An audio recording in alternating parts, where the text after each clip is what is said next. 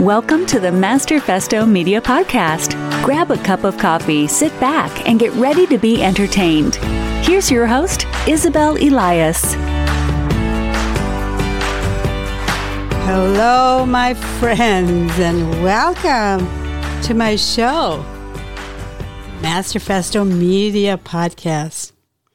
The episodes in this podcast are all about stories that I've taken from different media sources.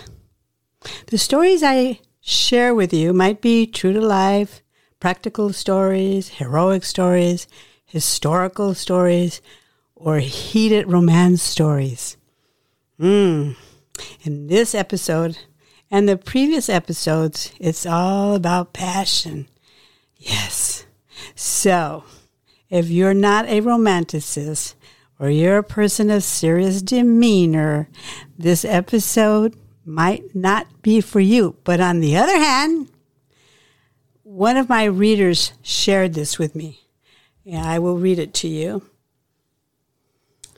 So he says, just finished reading a love story. You took me on a journey through time and romance with Carla and her butterflies and heavenly family. My favorite character is Jeff. And of course, my favorite female character is Maria. As a novelist, you are a genius. Now, I'm not a romanticist. However, I have read hundreds of books, mostly detective stories and a few romance stories. You are up there with the top guns. When someone cannot put the book down, that's great writing. That's how your book was. So, even those of you who are not romanticists, you might enjoy listening right now, listening to the chapters on Carla, a love story. Now, my novel, Carla, a love story, is historical romance fiction, and it's based on the late 30s and early 40s. Let's just get right into it. I'm going to read chapter 4. Now, if you haven't listened to chapters 1, 2, and 3, be sure that you do that. Now, you can find my podcast on wherever you get your podcast from, whether it's Apple Podcasts or Spotify, Google Podcasts, iHeartRadio. Yeah, just search it out. It is Master Festo Media Podcast by Isabel Elias. So here it is, Chapter 4, Pink Gardenias. It's weeks before Carla and Herman speak again. When he comes by, Carla refuses to see him. She is hurt, angry, sad, and just plain miserable. She feels that seeing Herman will only make her feel worse, unless he changes his mind about leaving. Since Herman is not going to change his mind, he will have to come up with some outrageous creative idea, one that will mend her heart and overwhelm her with joy at the same time. Everything he thinks of is not momentous enough to bring love and comfort to his Carla, and he's not willing to leave her in distress over his departure. Herman knows that not only he, but also others are affected by Carla's emotions. Carla is not one to suffer alone. Mama will be the first to deal with Carla's upset. Maria will also have to put up with Carla and her disturbance over Herman's decision to leave. Carla's emotions have taken a toll on Herman.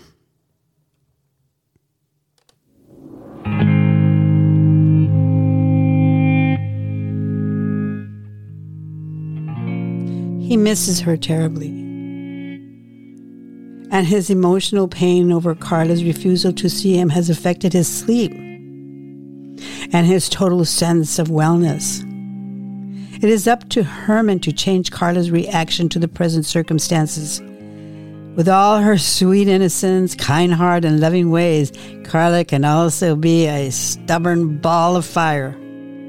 Herman is facing a big challenge, coming up with something extraordinary enough to cool off that fiery side of Carla. Then, one lonely, sleepless night, Herman lays awake thinking of his Carla while listening to the radio as Billie Holiday sings the blues. An idea pops into his mind. Billie Holiday, that's it, he says out loud as he jumps off the bed, screaming with joy. His loud enthusiasm wakes up the entire house. His mother comes running into his room with concern. She knows that her son has been depressed lately and fears that this time he has lost his mind.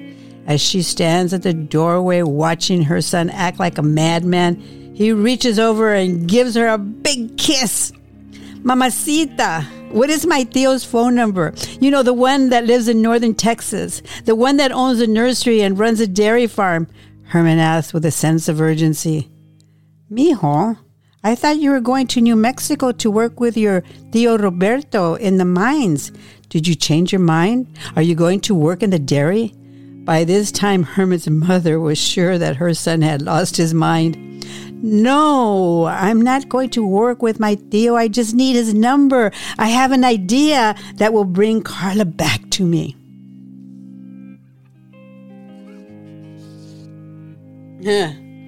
If you ask me, I think Carla is just being a spoiled brat. Senora Lopez has done a good job at that. Just a spoiled brat, I say. Never mind about all that spoiled brat stuff. Just give me the number, he says as he takes his mother into a swing hole and dances with her around the room. Listening to Billie Holiday reminds Herman of Carla's love for gardenias. She once saw a poster of Billie Holiday wearing a gardenia behind her ear. From then on, gardenias have become Carla's flower. She once asked Herman if gardenias came in pink. She loves pink almost as much as she loves gardenias. Herman knew that a pink gardenia would warm Carla's heart. What he doesn't know is if gardenias come in pink. Herman calls his uncle, questioning him if gardenias come in pink. His uncle seems perplexed by Herman's interest in pink gardenias. Pink gardenia?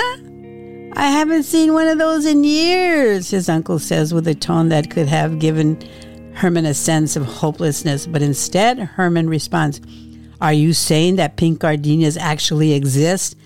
Well, yes, but they are rare, and I don't know where I can get a hold of one. Anyway, what do you want with a pink gardenia? Deal. It's a matter of love or death. You've got to help me. I get it. You're trying to impress some lady. I'll see what I can do, but I can't promise you. Have you thought about using pink spray? I'm sure I can get a white gardenia, as many as you want, Herman's uncle says jokingly. As many as I want? Well, I'll keep that in mind, Herman says as he puts together his mental scheme. Herman knows that if it is at all possible, his uncle will produce a pink gardenia, and all he can do now is pray for a miracle. He has to believe Carla's motto, miracles are timeless. If you believe, they will happen outside of time. Herman needs to live in Carla's reality because he does not have the luxury of time. He will be leaving in a week. Even though he believes in his uncle, he isn't willing to leave anything to chance, so he calls his uncle 2 and 3 times a day. After 4 days, when Herman is about to give up, his uncle calls, Mijo, you must have been praying awfully hard because I just witnessed a miracle. In the middle of the orchard where my gardenias grow, I saw this beautiful purple butterfly. I was so amazed by its beauty that I followed it. And you just won't believe it. This butterfly landed on a pink gardenia, the only pink gardenia in the entire orchard.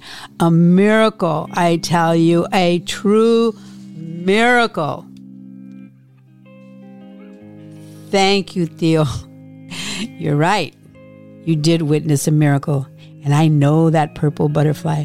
Carla, my girlfriend, introduced me to it.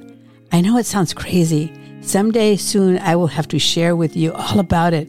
Now, I need for you to deliver all your gardenias along with that special pink gardenia to my house by tomorrow. Are you crazy? You want me to deliver all my gardenias to you by tomorrow? Now you are really asking for a miracle. How am I supposed to do that? They will not survive the drive. His uncle is puzzled by his nephew's request. Use your milk truck. They will survive in your milk truck. Please, I need to count on you. Herman pleads, leaving no room for rejection. After the purple butterfly miracle, Uncle Roberto cannot refuse his nephew's request. Plus, he is curious about their last conversation and is looking forward to his nephew's share about Carla and the butterfly. The next day, Uncle Roberto arrives with a truckload of gardenias and one special pink gardenia. Upon his arrival, Herman shares his heart out. He tells him about Carla, how they met, and about their bonding love. He shares about Carla's past and how butterflies gently land on her hand, and about the purple butterfly that Carla believes is her guardian angel, who Carla suspects is her mother, who died when Carla was just a child. Uncle Roberto, being a loving and sensitive man who believes in the miraculous, is touched by Herman's sharing. He blesses his nephew and said that he will always be there for him. Herman is thrilled to have his uncle's support. He bids him goodbye and sets off to Carla's with a truckload of gardenias and one very special pink gardenia. Herman arrives at Carla's and parks in front of Carla's house. He is about to walk up the front door when he notices Carla standing on the front steps. Hi, Herman. What are you doing in that milk truck? Now you're a milkman? Listen, Carla, I'm leaving on Monday for New Mexico, and when I return, we can make plans for our future. Please understand that I'm doing this for us, so we can be together. I love you. I want you to be my wife and have our kids, and after we're married, we'll go to New York. I'm sure there are other dance contests we can enter. We'll even look for the king of swing himself.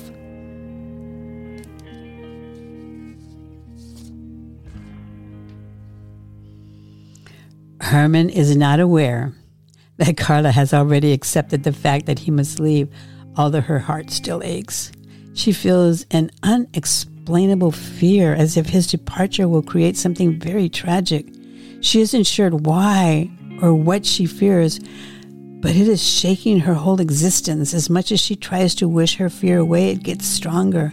As much as she wants to share her fear with Herman, she doesn't want to worry him. So she decides that she will hold it inside. But she can feel it grinding in the pit of her stomach. Trying to hide her fear, Carla turns to face him and looks deep into his eyes, as though she can see clear to his heart. She can see that Herman has been very lonely and scared of losing her. He has been going through his own pain. At that moment, Carla lets go of her fear and embraces her love for Herman. Carla lowers her eyes and says, "Mi amor, te amo. I will wait for you as long as it takes." Her words mend his heart. He holds her close, and she melts in his arms. As he holds her face to his and kisses her gently, she can see his eyes well up with tears. After a few gentle kisses, passion begins to surface like a bomb of fire. They kiss long and hard as wet tears run all the way down her cleavage. She kisses away his tears. She then notices a familiar scent. "Herman, are you wearing a new cologne? Where is that strong aroma coming from?" She pauses and takes another whiff. Is it coming from the milk truck? It smells like gardenias. Carla, before I leave, I want to do something extraordinary. A surprise that you will never forget, in hopes that you will love me again and not be upset. I don't like it when you get upset. What is this special surprise that I will never forget? Herman takes Carla by the hand and walks her over to the truck. He asks her to close her eyes as he opens the door to expose a truckload of gardenias. Carla is stunned as she reaches into the truck. Herman, I can't believe you did this. This is the most special gift ever. It's spectacular, unbelievable. Wow, I'm impressed. You are wonderful. Carla, close your eyes again. I have another surprise, he says as he pulls out the pink gardenia and places it on her hair behind her left ear. As she looks at her reflection on the front window of the truck and sees the amazingly beautiful pink gardenia adorning her hair, tears of love run down Carla's cheeks. She has never seen anything as spectacular. Just as Carla continues viewing the incredible pink gardenia, Herman pulls off petals from the flowers inside the truck and showers her with their beauty. The aroma that fills the air is overpowering. They kiss among the petals while making promises of eternal love. Carla, I promise you a life full of gardenias and my undying love if you will just wait for me. I will wait for you as long as it takes. I am yours forever, she says lovingly and kisses him again and again and again. Carla, let's spend the day together. We can go on a picnic. How about that place by the lake? You mean where all the kids go when we play hooky from school? Carla asks with excitement. Yes, that place. Carla, hop on the truck. Let's go, Herman says with equal excitement as they get into the milk truck and drive off. When they reach the secret high school hideout, Herman makes a blanket of petals from the gardenias. Enjoying the sweet scent, Carla lays her head down on the petals. Lying next to her, close enough to feel her heartbeat, Herman begins kissing her forehead and the tip of her nose as he works his way down to her luscious soft lips. His mouth finds that soft part at the bottom of the neck and gently puts his tongue right on that soft part. His tongue then moves down to her cleavage as his hands begin to unbutton her sweater. Lost in passion, Herman is ready more than ever to make love to Carla, but something stops him. He lays back and takes a deep breath. I'm sorry, Carla. I got carried away, he says with deep sighs. No, Herman, don't worry. I think we should do it. I mean, after all, we won't be seeing each other for a long time, and it could be a way of consummating our love, Carla says as she looks at Herman with longing eyes. Carla, we can't take that chance. What if you get pregnant? Pregnant? Well, you could pull out early, whatever that means, or I could jump up and down after we do it. A friend of mine from school said that she never gets pregnant because she jumps up and down after sex. Herman embraces Carla with love and tenderness. He can clearly see that one of the reasons he loves her so much is because of her innocent way of being. Carla has a childlike quality that brings joy and playfulness to life, and Herman treasures that quality. He knows that there can never be another Carla for him. Come on, Carla, I have an idea. It's about time for the derby to open. Let's go cut a rug. Carla jumps up with a blast of energy. This is a great idea. We haven't been dancing in a long time. Oh, Herman, you're so wonderful. On the drive home, Carla sits right up close to Herman, kissing his neck, the back of his neck, his shoulders, whatever she can lay her lips. She can't seem to get enough or give enough. She wants to swallow him up and make him a part of her own being. The exuberant joy she feels is more powerful than life itself. The butterflies in her tummy continue all the way home. The excitement has lifted her spirit. That uplifting spirit continues as she dresses for the evening. She must have changed a dozen times before she chooses her dress. Just as she's about to slip on one of her favorite dresses, and Mama surprises her with a new dress that she made for Carla to wear in the New York competition. Carla is completely surprised. It's the most beautiful dress she has ever seen.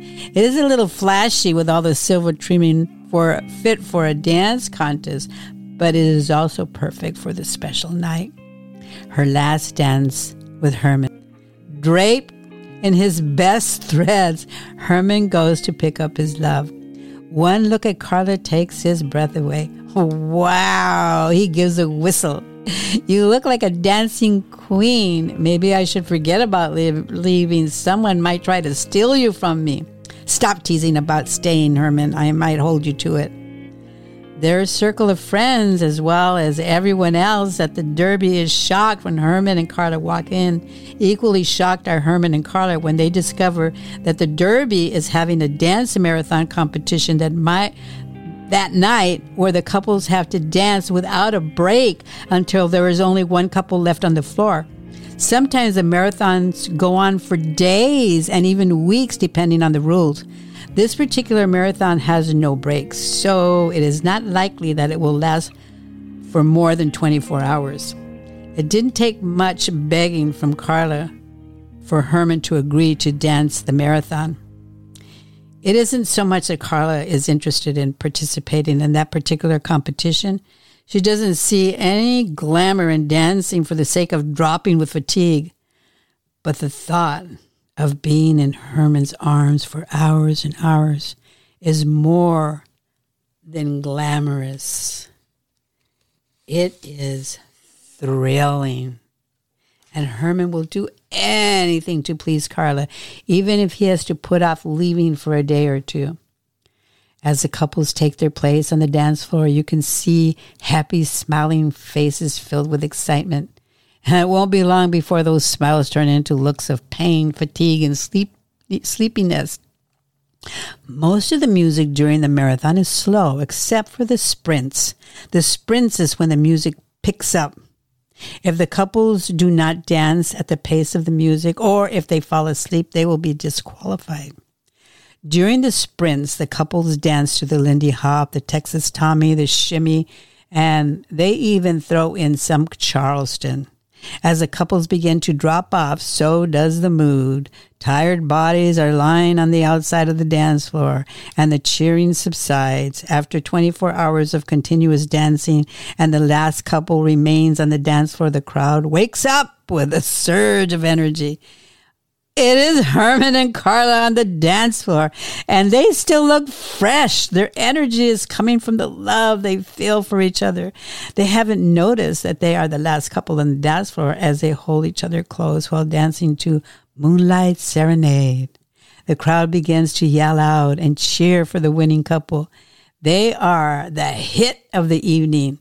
They still have the magic on the dance floor. It is the perfect last dance before Herman's exodus. I hope you're enjoying the audio on Carla, because I sure am enjoying reading it to you. Now, those of you who are authors or aspiring authors, I have a little tip for you. It's called priming.